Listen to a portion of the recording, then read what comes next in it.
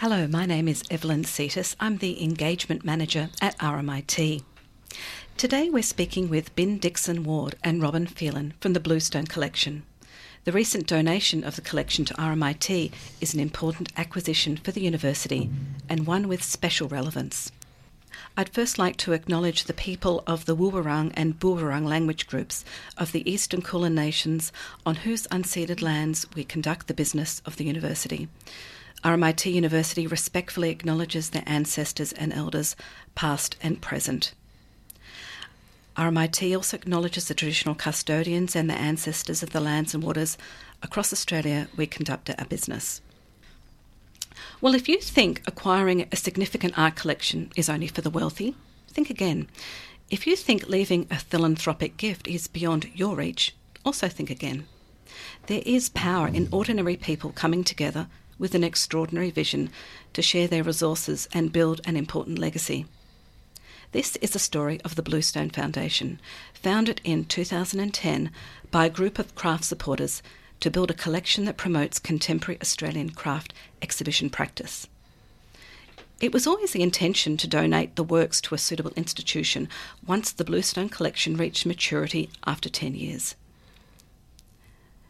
The recent donation of the Bluestone collection to RMIT is particularly relevant. RMIT has a long history in teaching craft disciplines, and 13 of the artists represented in the Bluestone collection are RMIT alumni. A further 2 are lecturers at the university. Ben Dixon Ward and Robin Phelan are both artists. They're both from the Bluestone collection and are both committed to fostering the innovation and exhibition of contemporary craft in Victoria throughout Australia. They both have a strong connection with RMIT. Ben Dixon Ward is a graduate of RMIT Gold and Silversmithing and has exhibited in Australia, Europe and North America, and is the recipient of several awards for her jewellery.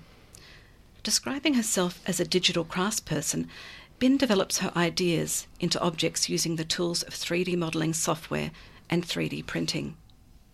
Robin Phelan teaches at RMIT in the School of Fine Art, where she is a candidate for a Master of Research. Her professional background is in visual arts education, museums, curation and management. Robin's practice engages with place and site as inspiration. Welcome, Ben and Robin. Thank you. Hello, thanks, Evelyn. Well, my first question is, how did the Bluestone collection get its name? I think that one's for you, Robin. Yes, it is. It was a really hard task to find a name. I understand how bands have difficulty finding a name. So early foundation members, Kevin Murray and Roseanne Bartley and I and Fiona Hiscock, the idea of materiality of craft was, as we were formulating what it was that we were going to collect, so the idea of what was Melbourne, and really it's what we kept coming back to, Bluestone collection. We didn't really have any other options. So it was pretty easy. Yes, the craft runs along on the lanes. We've all been to the lanes in contemporary art galleries, and we're tripping over bluestone cobblestones all the time. Yes, it's lovely. And the names you mentioned in that foundation group, they're all people who are strongly connected as artists and I would say curators and critics and generally practitioners. And practitioners as well. And Anna Davin was one of the early members too. So we had a range of practice. And, of course, Kevin and I knew each other from Craft Victoria, where we worked. And, in fact, Roseanne and Fiona were board members at Craft Victoria. So there's a link there as well. Sure. Well, as a foundation member, Robin, can you? I'm really interested in how, as makers and members of the craft community, what prompted you to actually engage in collecting and starting this collection? Yeah, it was a way of acknowledging that there wasn't a whole lot of collecting happening in our institutions, and to piggyback off that idea that collection wasn't happening, and also there wasn't a chance to have a lot of debate around what contemporary craft was and where else to do that other than by exhibiting. So a few of us got together. It took us about a year to work out what it was going to be. We copied a little bit of the Flinders collection, but those collections are to do with making money. So very wealthy people put in quite a bit of money. often use a curator to acquire pieces, and then they're sold off either to the membership. We knew that we didn't want to do that, nor to put in a lot of money, and we wanted to kind of fill the gaps and encourage new practice, contemporary ideas. That is a risk perhaps for NGV to acquire, for example. So that's where we are. And the key thing that we decided to do, and I ended up calling the old accountant from Craft Victoria, Kevin Nelson, and I said, we're doing this, what should we do? How should we structure it? And he said, incorporate. Make sure, go through Consumer Affairs, go to model rules and incorporate yourselves. It protects your directors and helps you make a structure on how it's going to work. And what are the ramifications then of being incorporated? Well, it ended up creating a key provocation, which is what I'm really interested in, is that this collection, even though we keep it at our homes, it then gets donated to an institution. So when you're incorporated, you're a non-for-profit. So we can't sell our assets, which is the work. It needs to go, if, say, for example, we were to no longer exist, we would need to give our assets, the collection, to a like-minded association. And the outcome of that is to find someone to donate it to who would love and care and have this great access to contemporary craft that hasn't been collected. Wonderful. So it's been a decade since the collection began, and in that time you've had new members come in. Ben, when did you come into the Bluestone collection? I think maybe about 5 years ago. I was invited to join by one of the current members of the time who I was sharing a studio with. From the way he was talking, I was really interested in the kind of accessibility and democracy of the idea of the Bluestone collection, and Robin's covered some of those things. The annual contribution is very affordable for someone who's on an artist's salary, which, as we know, is generally or an average of $12,000 a year, and is supporting other artists and encouraging exhibiting spaces to exhibit crafts by purchasing from those exhibitions. I think that you need to look quite carefully to find institutions that are kind of focused on exhibiting crafts, and there's a small handful in Melbourne that do that. And of course, then there's a wider range of artist-initiated spaces and pop-up exhibitions and things like that. But really, part of the Bluestone's objective is about building a market for craft, and that means building not just retailers, but the galleries that are exhibiting craft work. This is really interesting because the media sort of talk about, the power of purchasing and, things like, looking at ethical investments. This is an interesting idea on if you're not a patron yourself of these areas and supporting them in some way, how is that then going to have a market? How is that craft practice going to flourish? Mm-hmm. So you have a huge impact then. Well, our quantum of spending isn't huge, but we hope that it is significant. I guess our annual spend, Robin, would be somewhere in the $5,000 range, something like that. Oh, a bit under, but yes, and sometimes finance can shift across to the next year. Yeah, we're on empty at the moment, so we're just waiting for the next lot of fees to come in for this year. Yeah, so it's not a massive amount of money, but I think that by spending in galleries, that is sending a message that crafts are important and that galleries should continue to exhibit crafts. But it's also, I think, for the artists whose work we purchase, that's a line on a CV. To be a part of a collection is an important, aspect of somebody's career trajectory, and it says to them that their work's important. And what happens to the work, in the long term in terms of the Bluestone collection, for it then to go into a significant institution like RMIT's collection, really ups that status, I suppose, for the artist. And I think that when you are particularly, early to mid-career, finding collectors and finding a place for your work is an ongoing battle, and hopefully that's what the collection can do for artists. Very much so. And Robin, you said, it's, not a huge amount a year, maybe 5,000, but I don't think was that on one work? Because I don't think, normally on several works or... Yes, several works. Yeah, works probably range from about $800 to maybe not much over $2,000 usually. So it's about 3 works a year. Well, we've just had 10 years and that was 21 works. 21, there we go, that's the math. There's the maths on it, yes. And I'm still thinking that a lot of people wouldn't go out and spend $800 on an art piece, to build a collection. So I think that is very, as you said, significant. And as Robin said, that the big sort of more investment-focused collections, each of their members might be putting in $5,000 a year, yes. So that their quantums are much, much bigger, and so we're not in that league of collecting at all. So. Yeah, and there's an agenda about investment and hoping, it gets the works then on those collections get put back on the market.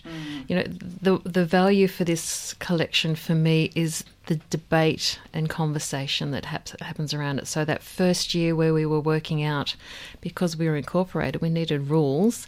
What is it that we're acquiring? What is it that we value? We value that the artists, craftspeople are exhibiting, that they're adding debate, critical debate about what craft is via exhibiting and us discussing it, saying something really important about materiality, and being involved in Melbourne, Victoria. So it's a Victorian-based collection. You need to be exhibiting in Victoria. And so Ben talked really well about the benefit and the joy of being collected as a craftsperson, but the debate and discussion that we have ongoing at each meeting and via a flurry of emails, justifying the champions who are choosing a work to acquire. Well, why? What's important? And it's hard to find that critique. And it falls across a lot of kind of areas. Like sometimes we might say, well, this person is, this artist has been exhibiting, for a couple of years. They've established an exhibition practice. They want to keep working as an artist. It's not their first graduation show work.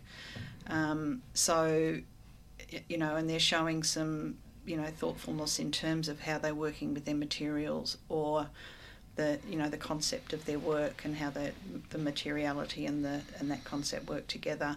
It might be that they're a mid-career artist who's taken a shift in direction, and so that what we acquire represents, a change in their thinking or a development in their thinking. So it's not that there's a set criteria. As Robin said, it kind of that evolves out of the discussion that we have between ourselves about the importance of a particular piece of work in that artist's career. So we're talking about craft works and all sorts of pieces, ceramic, metal, objects. Yeah, so the jewellery. Yeah, jewellery, metal, ceramics for sure, textiles. Mm-hmm. And we do collect, it's a combination of all the things being in the right place at the right time. Who can get to the show? Who knows a show's going on? What money we have in the bank? Who can get to the opening? Who else can champion? So all these things have to coincide, and then an acquisition's made. It really is about being very having an active participation in the arts, isn't it? For what you're saying, absolutely. And the engagement for me, the engagement with the other members of Bluestone has meant that I'm learning about art forms that I'm not familiar with. Like I'm learning a lot from Robin about ceramics. My area is contemporary jewellery, so I've got a fair background in that, but ceramics and textiles are areas that I've not engaged with, and I'm fascinated by, things that come up because of those materials and particular problems that artists have to solve, and what the materials add to the kind of their thinking processes. Fascinating. The other members of the Bluestone collection, I mean, I know they must have an engagement with the arts, but are they all working in the arts, or...? They're all connected in some way. So some of the other members are also practising art or craftspeople. Some are more, I guess, their professional work life touches in the arts in some way. And, this is, part of their personal interest.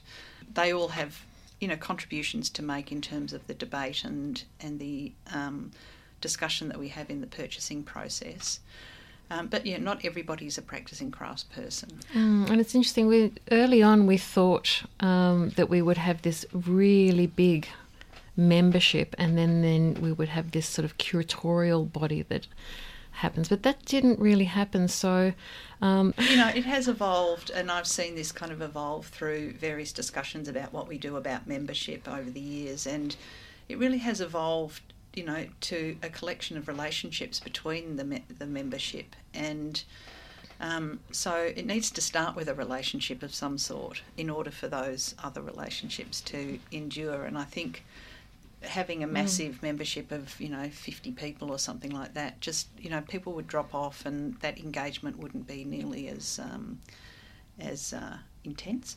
Yeah. And it has a lovely fluid thing with all associations. You have new members in, and a new energy comes, and then you get this peak of activity, and then other people will drop back, and it's just sort of ebbs and flows. Which is really nice. And it's a nice way to put it, that it started with relationships, very definitely work relationships, and that's really how it has continued.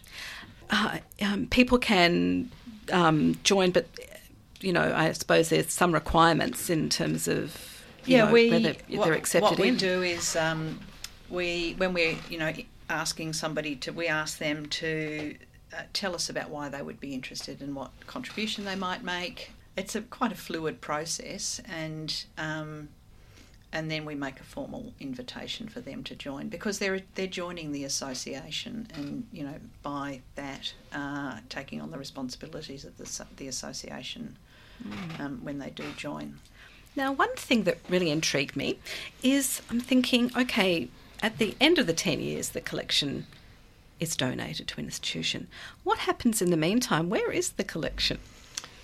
Well, that's one of the big glorious things about the Bluestone collection, is that we keep it in our homes. Oh. Yes. And so what it means is that we the works need to they need to have a robustness about them, because they are in domestic situations. They're in people's lounge rooms and bedrooms, and hopefully not their kitchens, but they're being lived with. And we, every 6 months or so, we bring them all in together and we have a swap meet and swap them over. Yeah, they're works that are being lived with, which is a really, they're not being kept in, climate controlled conditions.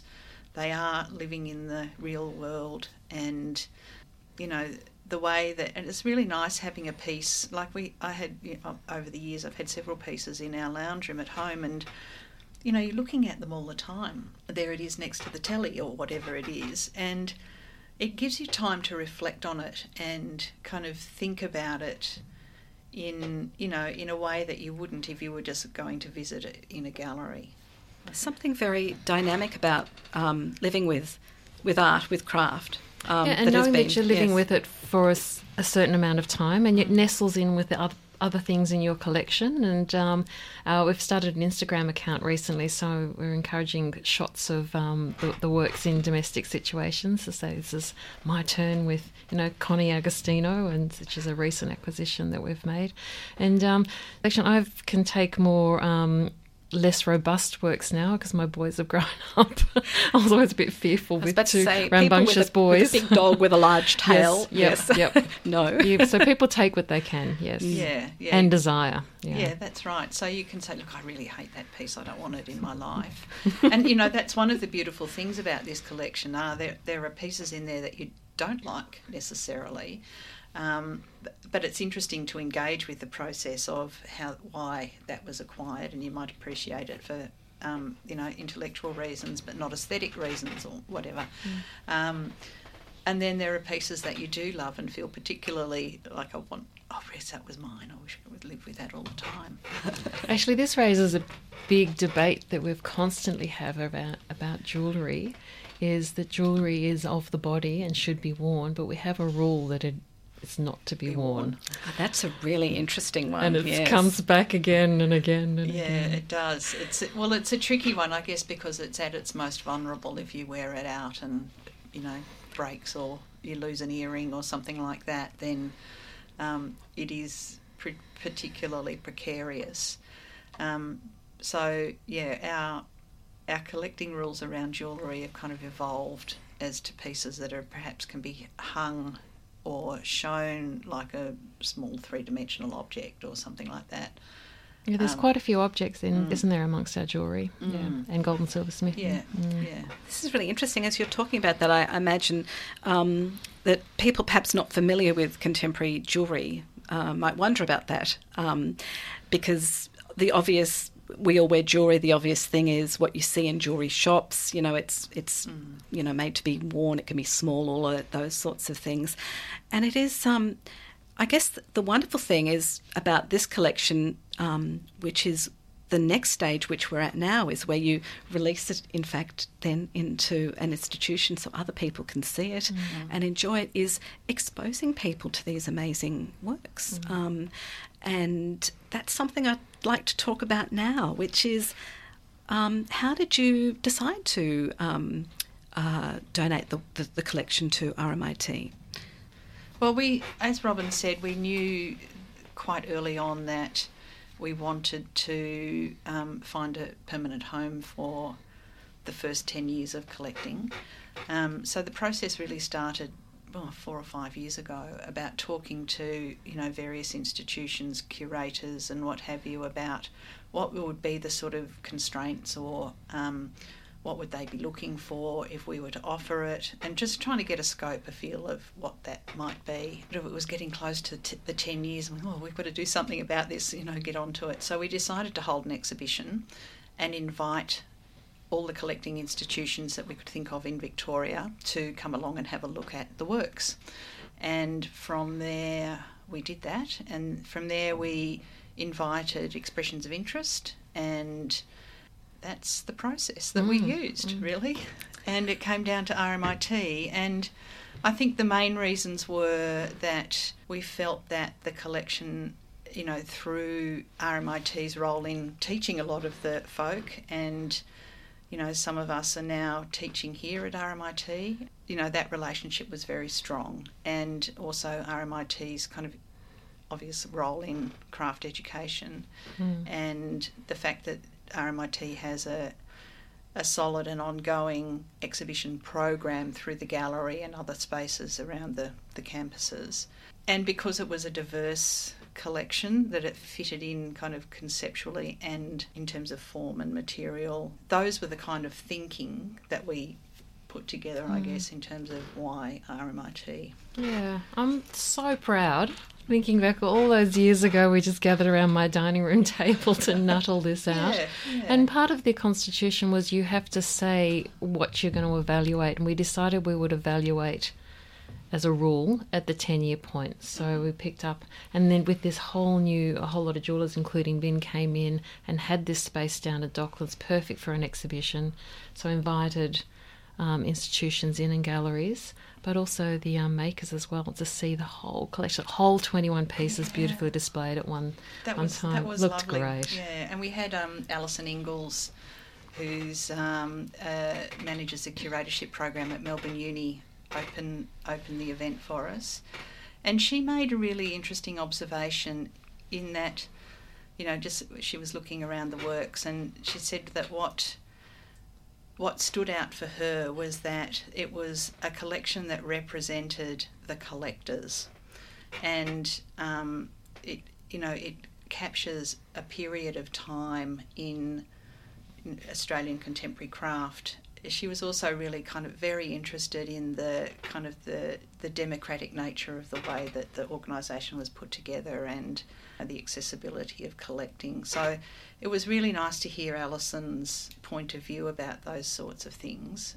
So that was a really nice kind of moment, I think, when we thought, oh yeah, we've done this. This is fantastic. And most of the artists that we'd collected were able to be there, which was a really nice moment, because I think artists' work, I know my work goes into a collection and you rarely hear about it ever again. It disappears into some vault somewhere.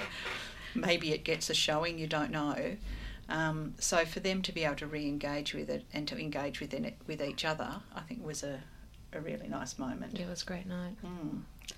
I think the wonderful thing about the Bluestone collection being at a university, being at RMIT, is that we lend out the collections that we have as well, pieces. So it does mean that, as you said, those works that you felt were significant from that time period will be, public for the curators, future people, be able to make selections and those sorts of loans, as well as internally through the university. So it does give more exposure. Yes, which the fact that RMIT is a researching institution is also really important, in that these works become available to researchers, whether it's students who are researching particular craft techniques, or whether it's kind of postgraduate research, or even postgraduate high degree, something like that. But yeah, so that. And, I know research is one of the activities of curatorial work as well. So that it does have that, that relationship to ongoing knowledge development and historical knowledge development. Yeah, and research is about exploration and taking risks. And these works that we've acquired are challenging. An institution would not take a risk in acquiring works like this. So they're not from really well. So one of the other criteria is that the artist has not been acquired already in established collections. So, yeah, they're challenging, they're risky, exciting pieces. Yeah. Although it's interesting because a lot of the artists, since the Bluestone purchased their work, have been subsequently acquired by National Gallery in various institutions around the country and overseas. So they are now collected. Yes. Yeah. You're at the forefront, which is great. I guess and I hate to use the term ordinary people, because you're quite extraordinary in what you've been doing, and as artists, I always think artists are extraordinary anyway, is that you've, done something that leaves a legacy already, and it's going to be important for craft in Australia, for artists, but also for students, as you said, for research, having this available to them, being able to see. I mean, the most amazing thing is to being able to see works in, real rather than virtual. But you don't get a sense of the materiality of how things are made unless you see the object. So at the beginning, was that something that you sort of thought about or reflected on, that the impact that this might have on, or maybe it's something that's evolved, on actually donating this collection?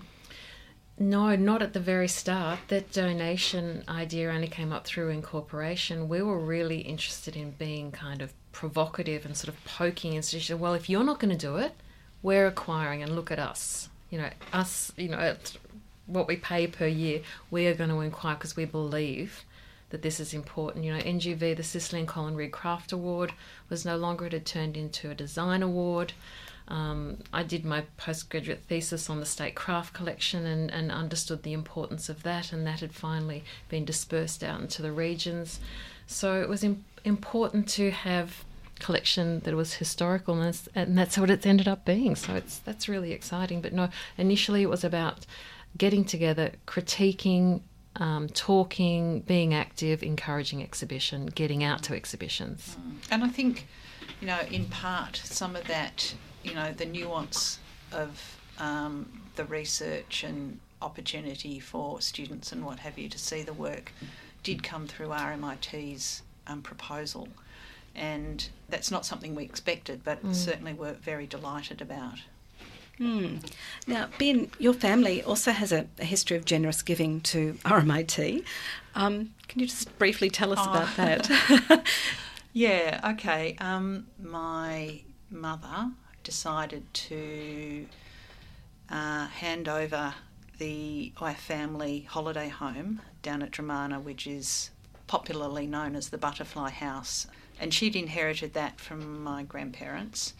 And we lived with it and loved it for a very long time, but had come to the point where we weren't using it, basically, and felt like it needed a new life. And Mum was very reluctant to sell it on the open market because we were aware that the house has architectural significance. It was designed by Chancellor and Patrick back in 1954 and sort of represents kind of the height of Australian modernism, I think. And it's a fairly way out design for its time and what have you, and it's pretty much intact in terms of there's been no alterations. It's got the same furniture that my grandparents purchased when they bought it. It's got the same colour scheme. It has been painted a few times, but it's got the same colour scheme. The plantings that my grandmother did in the 50s and 60s are still there. So it's sort of a little time machine, really. It still has the manky, I think, cutlery that they would have taken from their house in town down to the beach house, As you do. As you do. And the odd mixture of glassware and crockery and stuff like that. So, as I said, we were not feeling like we were able to give it the life it deserved, and felt like it needed, because of its architectural significance and its historical significance, we felt like it needed a guardian, in a sense. And we approached RMIT knowing its interest in design and architecture. Margaret Gardner was the Vice-Chancellor at the time, and she basically said, yes, we'd be very interested in taking it. And so we were really pleased that RMIT had been able to not only take ownership of the house but also to look after it. They've modernised some of the facilities so that the showers work. Indoor plumbing is always a great thing. Oh, that's right. I mean, they did sort of before, but you had to know how to trick it into working. And so now it's used for a Writers in Residence program that's particularly lovely. It's a very small house, and what it means is that a writer can spend some time down there working on finishing their thesis or their novel or whatever it might be. And from what I understand, it's used quite regularly. And also, one of the stories I've heard recently is that there's a group of neighbours that have kind of adopted the house and its visitors, and people keep an eye on what's going on down there, and I think that's really nice. And there's now a little Chancellor and Patrick group in Dramana where the house is, other people that own Chancellor and Patrick houses, and they've all kind of come together around the Butterfly House and RMIT's engagement with it, which is really nice. I think that, that kind of community thing's great, but, that's just a little side story. But that's right, we donated the house. It must have felt wonderful for the family to know that it was actually being used in a creative way as well. Yeah, I think so. Look, as I said, we weren't using it, and an unused house is a very sorry thing, and we were fortunate in that all of us already had homes, and it would have been great to have the money from the sale of it, but I think that the reward that we get from knowing that it's been used and that it has a role in a creative life or creative lives is a better reward than the sale of the house would have been. And it kind of, I see it as a bit of a kind of a legacy from my grandfather, who was a bit of he was an autodidact. He finished school when he was 13 years old, had to go to work as a grocery boy, came from a not very wealthy family, and he was a really curious, intelligent man, and by the end of his life he had run a successful business and was very interested in Australian native orchids and the conservation of those, and that was his kind of passion, and he'd left us this house, and so we kind of thought that his kind of curiosity and interest and his obvious, without ever knowing it, from my point of view, he must have been interested in design, or why would he have kind of commissioned this wacky place? Because at the time, that house looked like a spaceship had landed on the hillside in Dramana, and it shocked a lot of people. So he must have had some interest in contemporary design, and his kind of level of curiosity and bravery, I guess. We hope that legacy continues through with the house. I'm sure it does. It has been such a benefit for the writing students. I hear that there are hopes that artists can join them and do collaborative works down there, and as a thinking space, because it's a space that sort of inspires for that reason. Yeah. And I just go back to those words, brave, curious, intelligent, which also seem to sum up the Bluestone collection as a group and as a collection of works. And it is, again, a wonderful legacy that you've put together. And I wonder, what for the next 10 years? Is there a Bluestone 2? Oh, there is indeed. Yes, we're 6. We're just counting them on our fingers as we walked in. 6 pieces for Already? Bluestone 2 already, yes. Yeah. Oh.